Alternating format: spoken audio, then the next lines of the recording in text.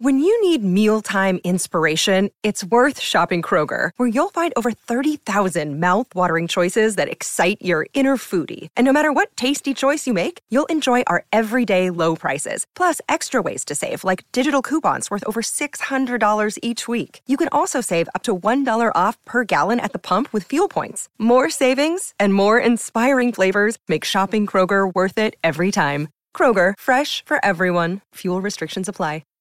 Hi, everybody. This is Adriana Trajani. I'm the host of You Are What You Read. I have the privilege of interviewing luminaries of our times about the books that shaped them from childhood until now. We get everybody from Sarah Jessica Parker to Kristen Hanna, Mitch Albom, Susie Essman, Craig Ferguson, Rainn Wilson, Amor Tolls, you name it, they come, they share. New episodes of You Are What You Read drop every Tuesday on Apple, Spotify, or any major streaming platform wherever you listen to your podcasts. Tom Bernard Show with Andy Brant Bernard. Cassie Schrader. And we'll be right back in just a couple minutes. Our special guest, Dave Itzkoff, a phenomenal subject we're going to be talking about. And what a day to talk about it. We'll be right back. Tom Bernard Show. Walser Automotive Group started in Minnesota over 60 years ago. Most people know something about the Walser Way. Upfront, no haggle pricing, work with one person from start to finish, or the free lifetime powertrain warranty on most vehicles sold in Minnesota. What you might not know is they are the only automotive group that is a member of the Keystone Club. They join such great Minnesota companies as General Mills, Target, Cargill, the Twins, Wolves, and Vikings in pledging 5% pre-tax profits to local charities. It's a great example of their core values. Do the right thing, display positive energy, be open-minded, and lead by example. So if you're in the market for a new or used car, check out Walser.com or stop into one of their dealerships. Please don't say, "Tell them Tommy sent you," because it sounds fake, and I hate it. Walser Automotive Group, Walser.com. Michael Bryant, Bradshaw and Bryant, what's the latest? Well, basically, we're trying to represent people who have been hurt, then talk to them before they talk to an adjuster. One of the key points is to make sure you know what your rights are before you start talking to the insurance company, and they start asking you questions or they try to settle your case early and cheap. Well, what's interesting to me is, a lot of people have fear of attorneys. It makes them very uncomfortable. They get nervous about it. What should I do? I've known Michael for years and years now, and I would highly recommend you. So that should be good enough for everybody, because I don't endorse people who are dirtbags. Well, I appreciate that. But I guess the key is people think I'll charge them if I talk to them. Right. So a lot of people call me up. It's like, how much is this going to cost if you call me back? Like, you want me to call you back? How much will that cost? I don't charge people. The only way I get paid is if we recover, if we get money from the other side. And there's a lot of people I talk to that I never get paid for that are just part of giving them advice to make sure they know what they can do and what their rights are. And your record's terrific as well, we should point out. It works. It's been good. It's been good, ladies and gentlemen. It's been good. And how do they contact you? And either through our website, which is minnesotapersonalinjury.com, minnesotapersonalinjury.com, or at 800-770-7008. Michael Bryant, Bradshaw and Bryant. Oh, that's right. We got to play this because it's Dean Martin's birthday, too. So Yes. it's Prince, Tom Jones, and Dean Martin. Tom Jones, and Dean Martin. All musical geniuses. Well, Tom Jones, I don't know. Women think he is. Yeah, I suppose that's true. I've never thrown my underwear out on No. Ladies and gentlemen, our very, very special guest today, and the timing of this is pretty amazing. So I do appreciate your time today, Dave Itzkoff. How are you? I'm good. Thank you for having me on. I will tell you, you basically have saved me, and I'll tell you why. Okay. I think God hates me, and I'm not even all that religious. I doubt that. Come on. Okay, so here's the deal. The Reels channel, REELZ, did a 3-hour thing, 1 hour, and then a separate 2-hour thing on Robin Williams, and I recorded them, all 3 hours of it, both shows, and I watched them the night before Kate Spade. So I was very depressed because I loved Robin Williams. I thought he was an amazing performer. What a great talent. And then finding out all these things about Robin Williams, which we're about to talk about, I was kind of depressed about it anyway. And I'm sitting here on the show that was Tuesday, correct? I believe Right. so. We're sitting here Tuesday, and my wife said, Kate Spade just killed herself. I was like, what? Yeah. What are you talking about? Then I find out she did it exactly the same way. She used a scarf, whereas Robin used a belt. But, Dave, I'm sure you know this already, but one of the last pictures ever taken, public pictures ever taken of Robin Williams, was at the Dairy Queen in Lindstrom, Minnesota, because he was at Hazelden. That's right. Yeah, and so there's a picture of him. He was nice enough to take a picture of the young lady who worked at Dairy Queen. So we saw this picture, and they're like, oh, how great is this? Look at how nice this man is. And he came in to get a checkup. And then a couple of days later, he was dead. And Yeah. it was shocking. So I felt terrible watching those 3 hours on Monday night. I wanted to watch it. I learned a lot about him, both good and some things that aren't all that great, because he was human.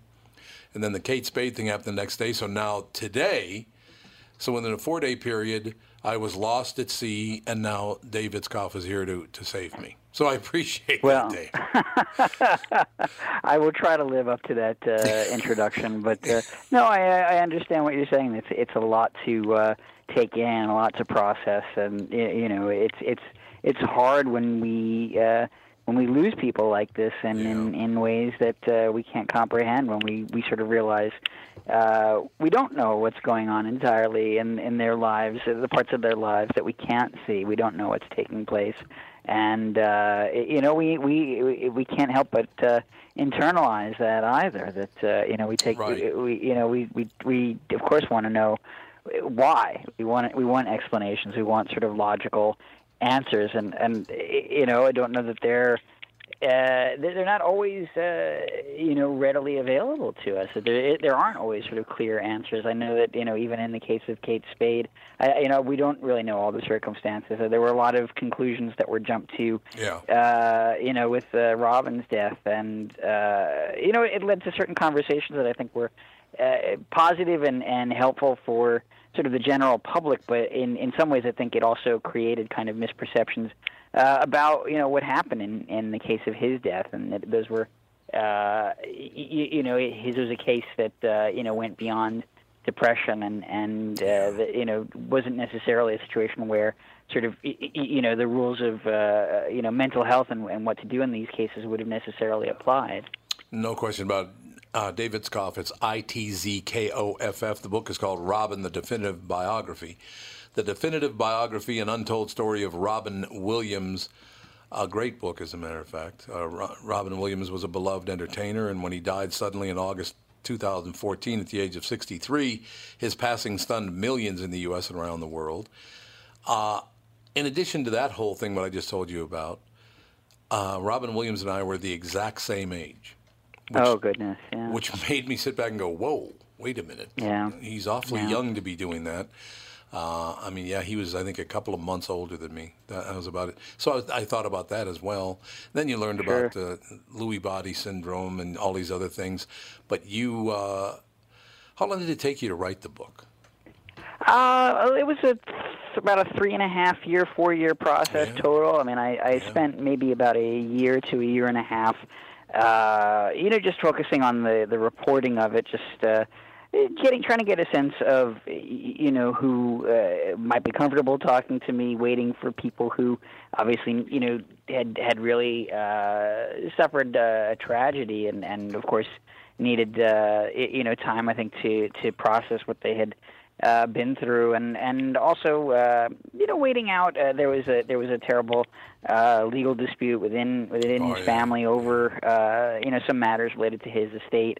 So while that was taking place, I was talking to people who knew Robin at earlier stages of his life. I mean, friends going all the way back to, you know, grammar school, and educators, teachers he had, people he'd worked with on various projects, and also spending time with he had an archive, just, you know, correspondence and personal papers, all of the scripts that he had collected in his career that he had archived at Boston University. So I spent time kind of looking at all that and seeing what was there, and then after all the reporting, spent probably another year or so just writing and still talking to people even as I was writing. And again, it took probably about, you know, 3.5 years or so. You know, it's interesting. I've been doing this morning show and then the afternoon show now. I've been in radio for 48 years. And so I've met just about everybody who's ever done anything in the entertainment business. Yeah. And so I get a lot of calls from people going, what is this all about? Because I think for the average woman and man who are going to work every day at the broom factory and you know, they're living a happy enough life, but they don't have a lot of money. They don't have, and they look at this and say, he had everything. Why would you do this? And I try to explain to them, it's just the reason they do it in the first place is what causes them to eventually do what they do. It's this drive that they get. They're driven. I mean, Robin Williams won. How many Oscars did he win? I know he won a ton. He won. He won one. He won. was nominated 4 times. Three times as a leading actor and one finally as a supporting actor. Yeah. And that's where he won as a supporting actor. Yeah, for Good Will Hunting. Great movie. He was perfect for that. Yeah. So people. Yeah. Oh, absolutely. Which is interesting because The Genie might arguably be his most iconic role for a lot of people. Phenomenal. Very cool. Yeah, I think that's a wonderful performance. I mean, that is just so. You need somebody who can kind of just go to every planet in the galaxy all at once, and he really took full advantage of that character. He did indeed. Hopefully, you'll get a good laugh out of this one because we used to live at 20th Street and 2nd Avenue in New York. I did voiceover for decades, so had a wonderful time. But I do remember when that movie Aladdin came out. Or actually, before it came out, I was sitting down waiting to cut a bunch of commercials. I don't remember for who, but one of the other voiceover talent comes in. He sits down next to me. He's like, "Oh my God!" I said, "What's the matter with you?" And he goes, "The world is just not fair." And I said, "Why is the world not fair?" He said, "This movie Aladdin. They cast the movie Aladdin today, and they chose Robin Williams. I would have been much better at that." Like, what? Yeah, why don't you settle down? So I'm glad you got a laugh out of that, Dave, because I sure did. I'll tell you that. Yeah. My apologies to your colleague there, but I don't think the role was ever destined to be his. I'm sorry to tell him. Dave, what you first heard of Robin Williams taking his own life? What was your? Obviously, you're a fan. Yeah. I mean, I'd written about him on a few occasions for the Times, and the longest piece that I did with him, I had gone on the road with him for a few days.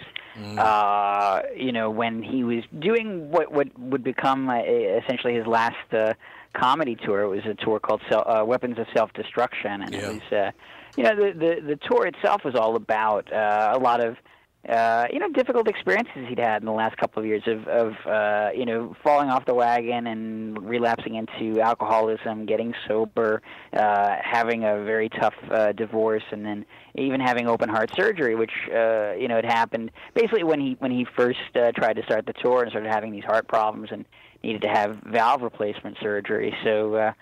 I mean, he was very candid in the stand-up shows about how he talked about these things. Certainly in our interviews, he was very open. So, of course, it was pretty devastating to think that somebody who had endured all of this and, for his life to have ended that way. But again, we didn't know all the circumstances at the time in terms of. The disease that he had, and I think as sad as it is, I think it was logical that people wanted to make the connection that he took his life sort of out of pain and desperation, and it may have been the case, but it could have also been a situation where he didn't entirely know what he was doing or knew who he was at the time, or what it may have been a kind of terrible fleeting impulse that he acted on. We just don't know. Yeah, because on all the documentaries you see, they talk about the fact that they had canceled the Crazy Ones. His movies weren't doing all that well. He had some financial problems because of divorce and all the rest of it, and they just kind of kept piling the problems up. But I wonder, he came from a very wealthy family, so am I wrong in just assuming that money problems weren't really a big deal for Robin Williams? Yeah, at that point, I don't think that was a likely factor, and not even because of his wealthy background, but he had earned quite a bit in his own lifetime. He set up trusts for all three of his children, who were adults at that point, and their trusts had paid out. He had a prenup with his wife, his third wife, who became his widow. I mean, all those people were taken care of after his death. So it's just the nature of a disease that is degenerative and that has a lot of effects on just how people process information, how they perceive the world, and people who suffer from it sadly can experience tremendous paranoia. They can have hallucinations, and they can have massive personality changes, and it's hard to know. Even for people that were with him in the end, they may not know entirely how much of the disease was at play when this was happening. No, very true. I've been lucky enough, as I said, I've been in the business for 48 years now, going on 49, and I know a number of people. I didn't know Robin Williams, but I know a number of people, and I know that friends of friends, when they meet somebody, and I don't really want to throw anybody's name out there, they always go, God, what a jerk. And I said, no, you have to understand something. That's how he really is. He's extremely shy. And they don't understand that. And I understand that Robin Williams was terribly shy.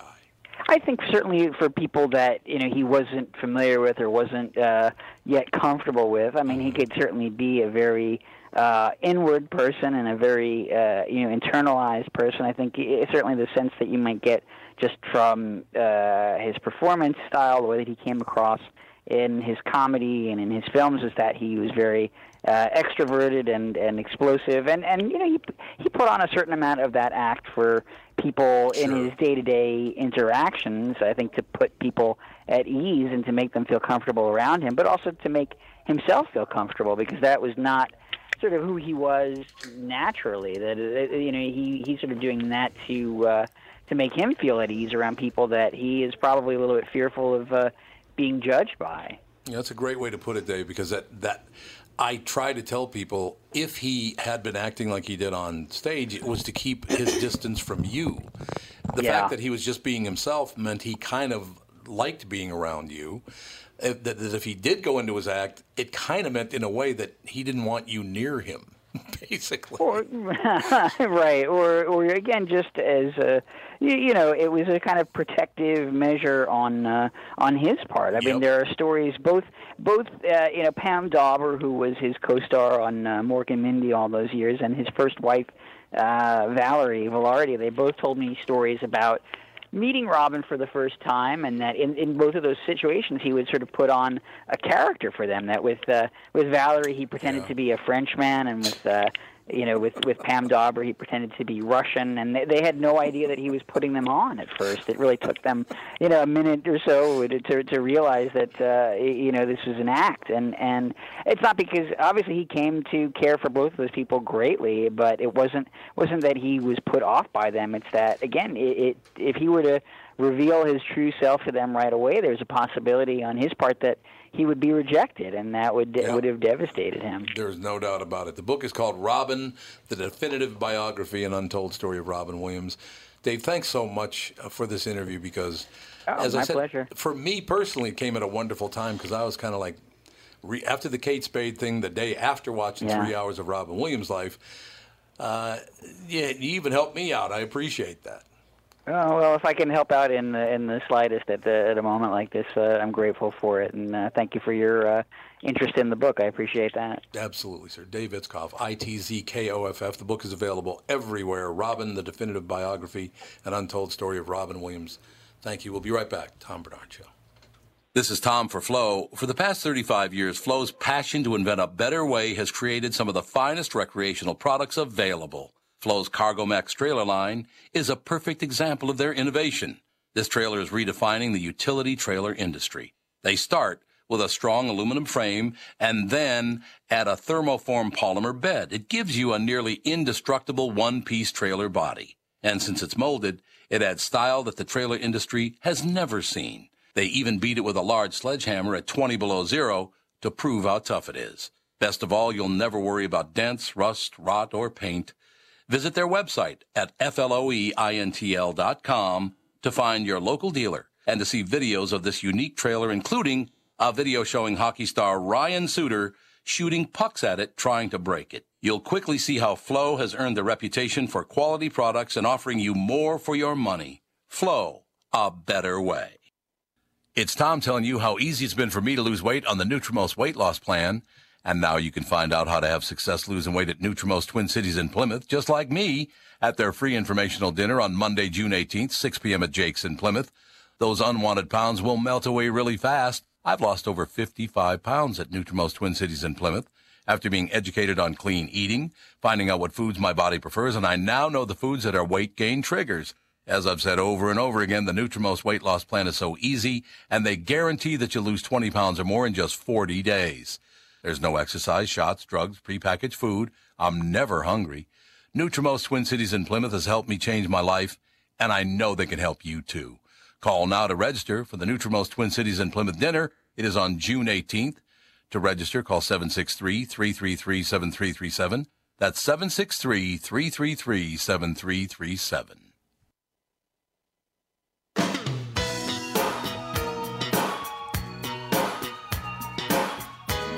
Thank you again to Dave Itzkoff for calling in. He was going to be on the first hour, and things got mixed up, but he was nice enough to go out of his way to call in the second hour.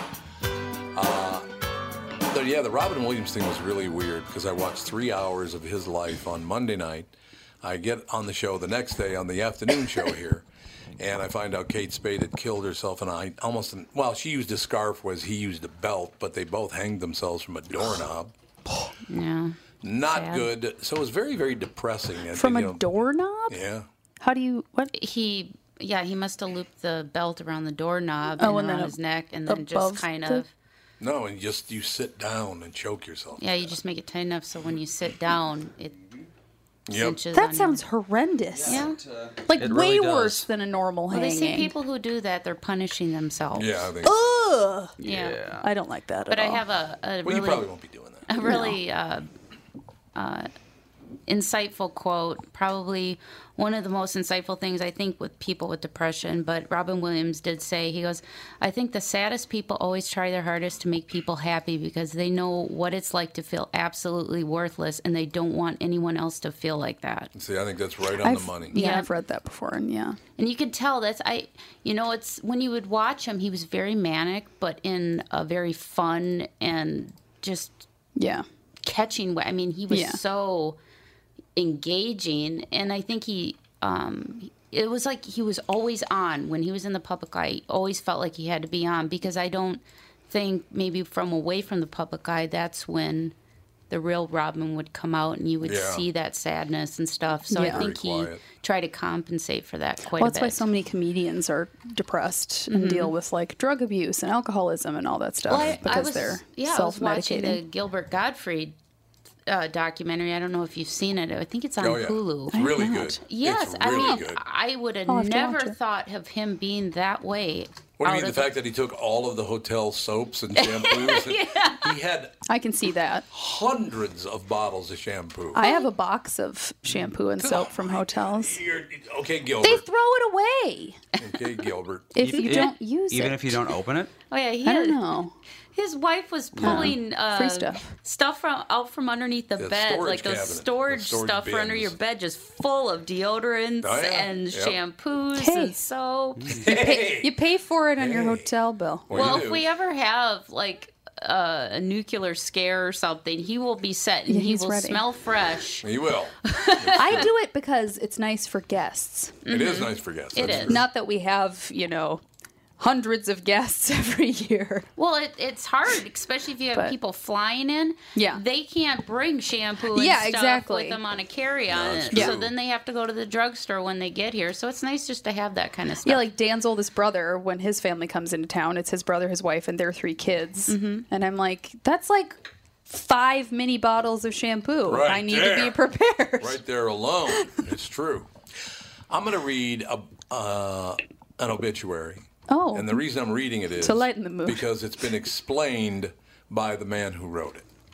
Have you heard of Kathleen Demlow's obituary? Mm-mm. Did I read that on the show? No, you read it on KQ. On KQ, but not here. This was actually in the paper just a few days ago. Kathleen Demlow Schunk was born on March 19, 1938, to Joseph and Gertrude Schunk of Wabasso. This is in Minnesota, by the way.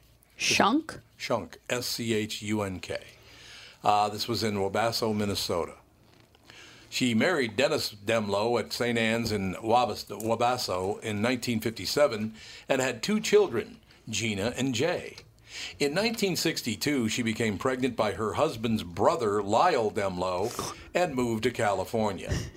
She abandoned her children, Gina and Jay, who were then raised by her parents. Airing her dirty laundry in her obituary. Oh, yeah. She abandoned her children, Gina and Jay, who were then raised by her parents in Clements, Mr. and Mrs. Joseph Schunk. She passed away on May 31st, 2018, in Springfield, and will now face judgment. She will not be missed by Gina and Jay, and they understand that this world is a better place without her. I'm guessing the person who wrote the obituary was her husband. Her son. I was going to say, was it her kid? Yeah. Yep. Yikes. The son who wrote a harsh obituary about his late mother spoke out on Wednesday about why he and his sister decided to reveal why they felt this world is a much better place without Kathleen Demlow. Jay Demlow, well, they got it spelled, it says Demalo here, but I'm sure it's Demlow, 58, told the Daily Mail that his mother, who died Thursday at the age of 80, prompted a dysfunctional childhood for him and his sister Gina, and she became pregnant by her brother-in-law. We wanted to finally get the last word, Demlow said. Now, they have his name spelled the same way, D-E-H-M-A-L-O. So it's Demalo, but her name was Demlow. So I don't know if they changed it. I don't know. We wanted to get the last word, Demlow told the news outlet. You could write it all down in a book or turn it into a movie. No, it is Demlow. It is Demlow. I thought so. And people wouldn't believe what we went through. The siblings wrote that Demlow abandoned them in 1962 as she became pregnant and moved to California. Demlow's parents then raised Demalo. His name is spelled totally different than hers. I don't know why. And his sister, she passed away on March 31st, 2018 in Springfield and will now face judgment. On Mom's birthday. Yeah, that's right. Mom's birthday is March 31st. Didn't you say March 31st? Oh, I meant May 31st. If I did, it's you said May 31st. March, which I'm sure you're used to just saying March 31st more because of Mom's birthday. The now removed obituary. Yeah, they finally deleted the obituary because it got so many complaints. Why would you let him write the obituary? Well, that I don't know. I feel like even if you're a terrible person, your obituary should probably be like kind of okay. Like they were all right. She will not be missed by Gina and Jay, and they understand that this world is a better place without her. Demlow's sister Judy described the obit to the Mail as nasty and said it hurt the family tremendously before questioning why people are discussing it because it's not important. Yeah, it's kind of odd. I'm sorry, but it is important because nobody would understand. Oh, and then Demalo says, not important? Sure, they have no idea what we went through back then. In the 50s and 60s, nobody talked about anything. The 58-year-old said he and his sister had to piece together information about their family and mother throughout their lives, claiming the two didn't know they had half-brothers until years after they were born.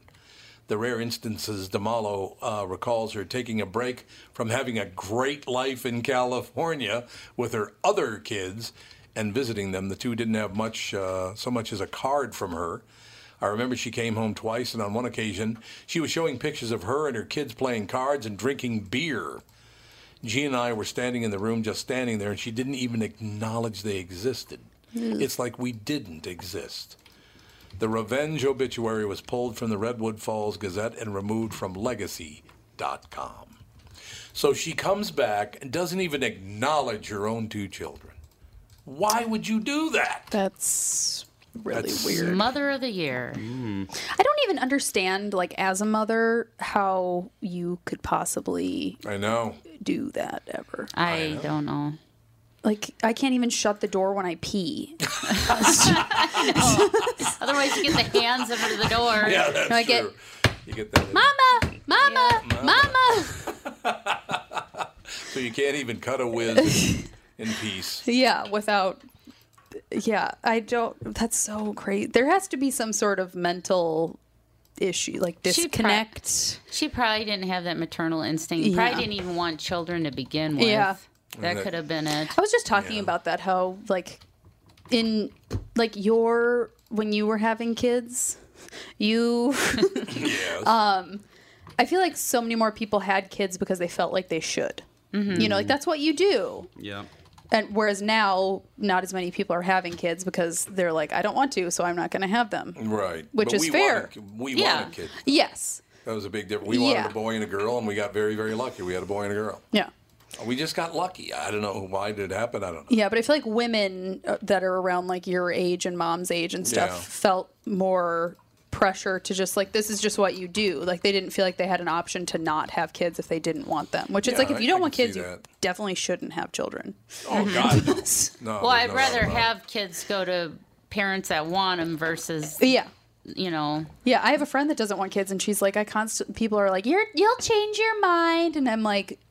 Don't have kids if you don't want to have children because you're going to resent them and be a terrible mother. Mm-hmm. Well, I mean, my father actually, after telling me, of course, he never liked me when I was 7 years old. That's a good guy. He then once said, and my brother Todd was sitting on the porch at my grandparents' house, and he very loudly said, we should have never had any kids after Tom, because apparently I was the worst child ever to him.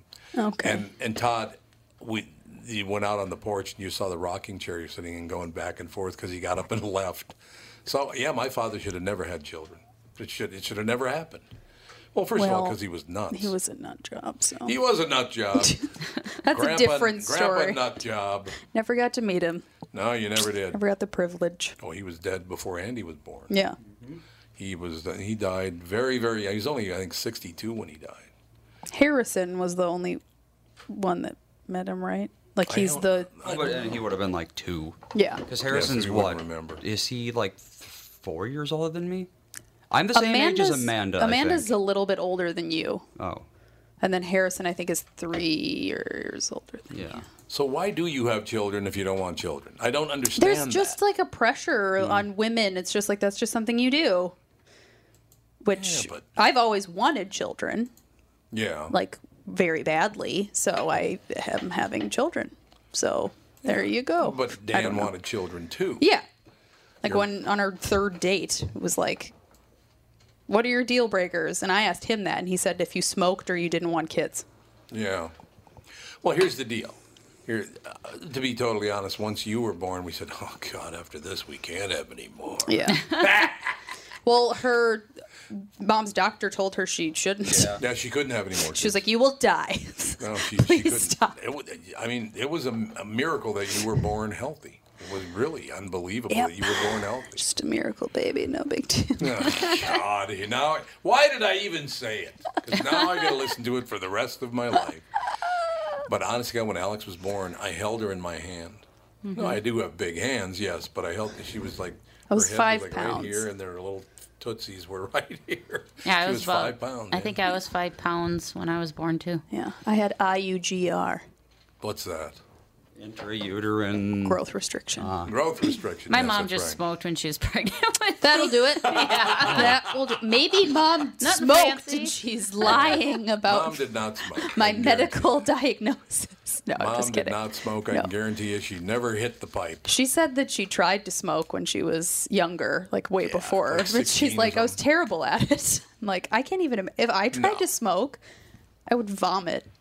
I don't know what would happen. It would be bad. It wouldn't go over well. Well, we were just talking about that yesterday. It's funny because as you pointed out, I think you can get on an elevator about a half an hour after somebody who smokes and still smell that they were there. It's a strong odor. It's so awful. Bizarre. I mean, I grew up in a household. Both my parents smoked. I mean, I remember driving in the car, and the windows would be up. I'm like, "Can you please crack a window? I can't." Smoking in your car. I know. That's next level. That used to be a lot more common in the 80s. And they would just crack it, just like ever so slightly. Like, I'm like at the window, just fresh air. Gross. You would be hanging your lips out of the window. Oh my God. Like a dog. Weird. Oh, it's like, I think once you've exhaled it, the nicotine is pretty much already gone. So what's the point of keeping all the smoke in the air? Hot boxing? Yeah. My dad's dad smoked rarely. He did smoke, but not very much. His mother didn't smoke at all, and my mom's mom didn't smoke at all. Yeah, but your parents were in the era that everybody smoked. That's true. Forever. Because they're like, it's good for your soul. I heard a lot of people in their teens now are smoking again. Is that true? It's a hipster thing, I think. Yes, Why? it is. Whenever I see someone around my age or know. younger smoking, I want to go up and slap them in the face. I'm like, you need to make better life choices. I think the does it matter with hipsters you? think they're a rebel or something. I don't know. I think it makes them look cool. Ugh. Just like, even if you want to look cool, just don't inhale. Because that alone decreases your odds of getting cancer But you by don't so look much. cool. You look like you're stupid. Well, you also don't look cool having flippy mustache and, half mohawk. Yeah, but that's I not think that harming looks- anybody. It's harming me. It's harming my eyes. It's harmful to me. I saw him about 3 weeks ago. There was a guy who's probably about 18 years old. He had a mohawk, but that wasn't enough because he also had a ponytail. But that wasn't enough. He also had to dye his ponytail pink. Yep. Well, yeah. Mohawk, ponytail, pink. See, that kind of thing, it's like, whatever. Sure. Yeah, I know. Good. Whatever you need to do. You're not you need to harming do. anybody. Right, Like, exactly. you look dumb, but if you feel good about yourself, great. We will be right back in just a couple of minutes. Tom Bernard Show. We are here with Chris Lindahl. What's the latest? Chris Lindahl Real Estate, the real estate brokerage, is finally here. We've declared our innovation independence. Your innovation independence.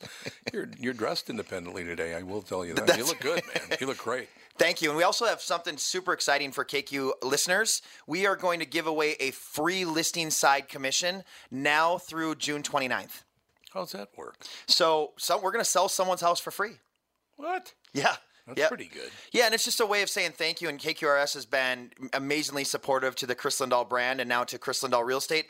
It's a way for us to say thank you. It's also not a bare bones offer. So everything that Chris Lindahl does to get you top dollar for your house, we're still going to do, and we're going to do it potentially for free for one listener. Now, how do people get that done? How do they qualify for the? Was it a drawing or what? Is it? Yep. So it's a drawing. So you can go to chrislindahl.com. That's Chris with a K, and you can click on the free listing side commission giveaway tab to sign up, or you can call 763-401-SOLD. That is a wonderful thing. And when do they need to do this by? So the deadline is June 29th. June 29th. And how do they do it?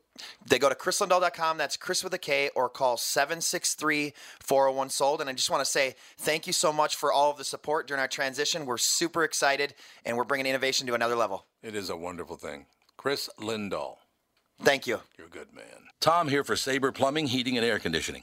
When you call Sabre for service, you'll get a certified technician that's an expert at diagnosing, repairing, and installing heating and air conditioning equipment. Sabre Techs give you the service you need, not the other stuff that you don't need. When you combine that with Sabre's A rating for customer service and the best equipment from Bryant, you get exactly what you need. So make the call to Sabre Plumbing, Heating, and Air Conditioning today. Sabre and Bryant, whatever it takes. People used to call me Dino. Nobody Baby, up until I met you. You're so iconic standing on stage with his drink in one hand and his cigarette in the other. Today is Dean Martin's birthday, Tom Jones's birthday, and Prince's birthday. Jeez. What do you think of that? It's also my nephew's birthday. It is? Brittany's nephew's birthday. Really? This kid, if he ever decides to show up. If he ever decides to show up, it'd be good. So, which nephew? George. He turned 16 today. George turned 16 today. Chris is oldest. I like Chris. Chris is a good guy. He is a good guy. He's we the have a closest guest, to Dan. Marvelous. Kevin Ring. How are you doing, Kevin? I'm doing well, thanks. Glad to hear it. I tell you what, criminal justice reform expert Kevin Ring, the president of Families Against Mandatory Minimums. He is author of Scalia's Court, A Legacy of Landmark Opinions and Dissents. President Trump seems to be in the pardoning mood. Yeah, Kevin, I'd have to agree with you. He seems to be in the pardoning mood. What is that all about? I can't tell you with 100%. I think he found a new toy. It's like he's got this awesome power, which clemency power is, that can't be checked by anybody else. And I think he's taken it for a test run. It's amazing because here's what I like, first of all.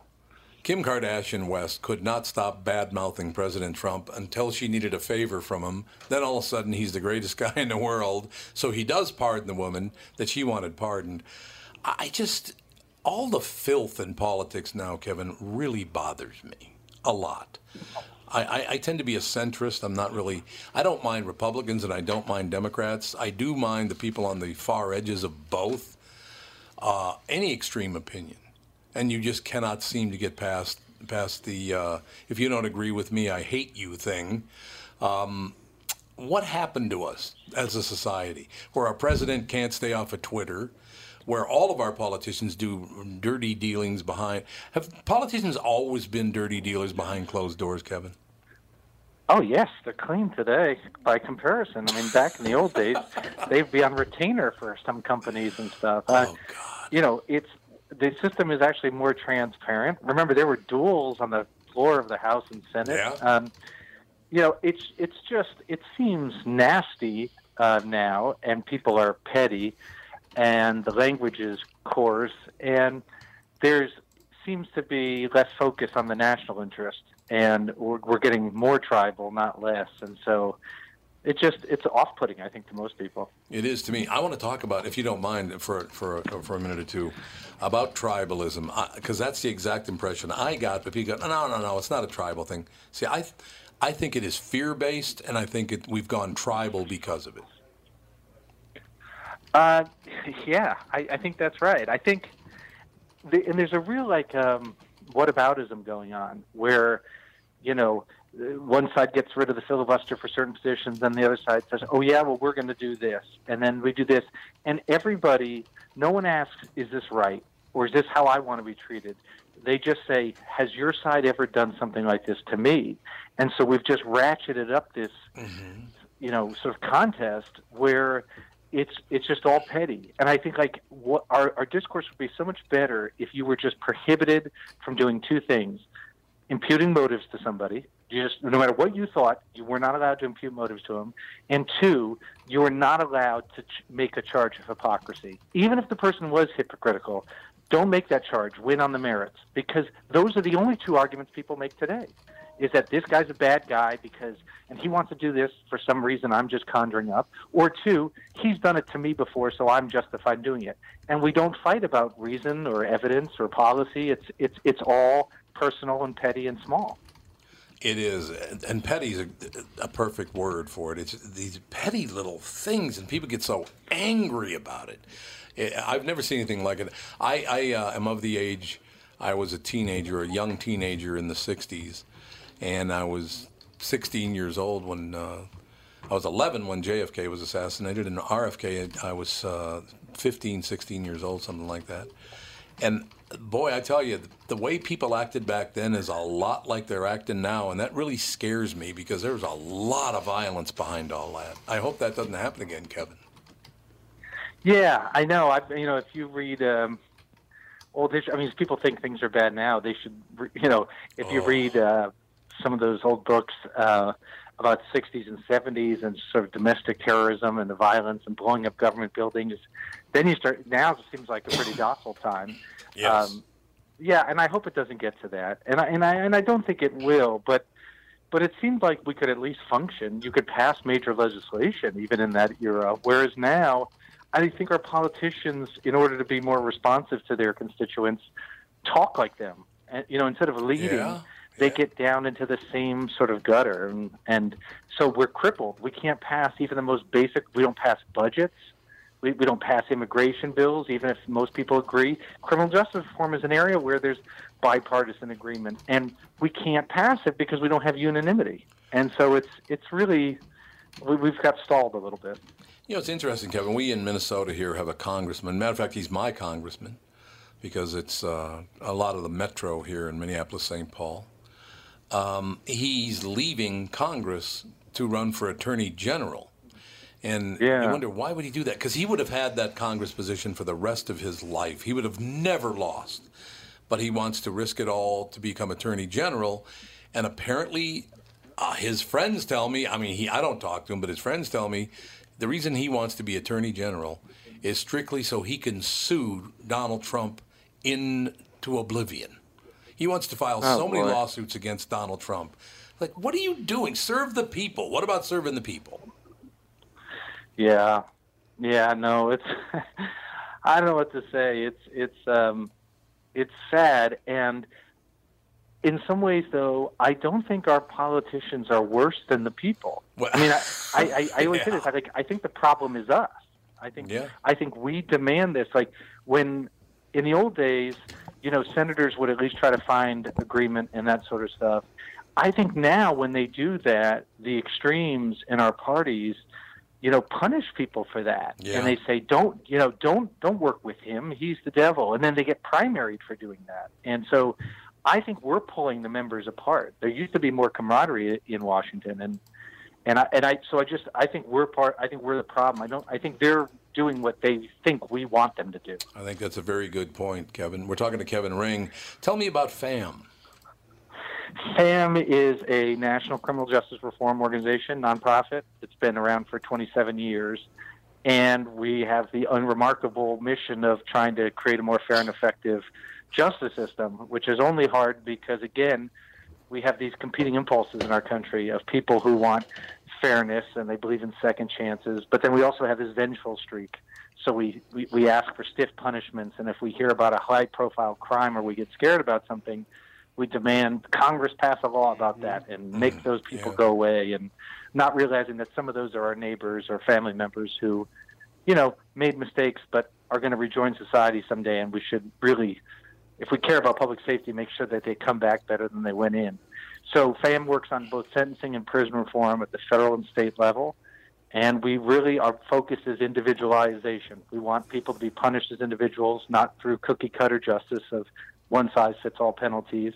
And when they're in prison, we want them to get the rehabilitation, treatment, job training that they need to come back out and succeed.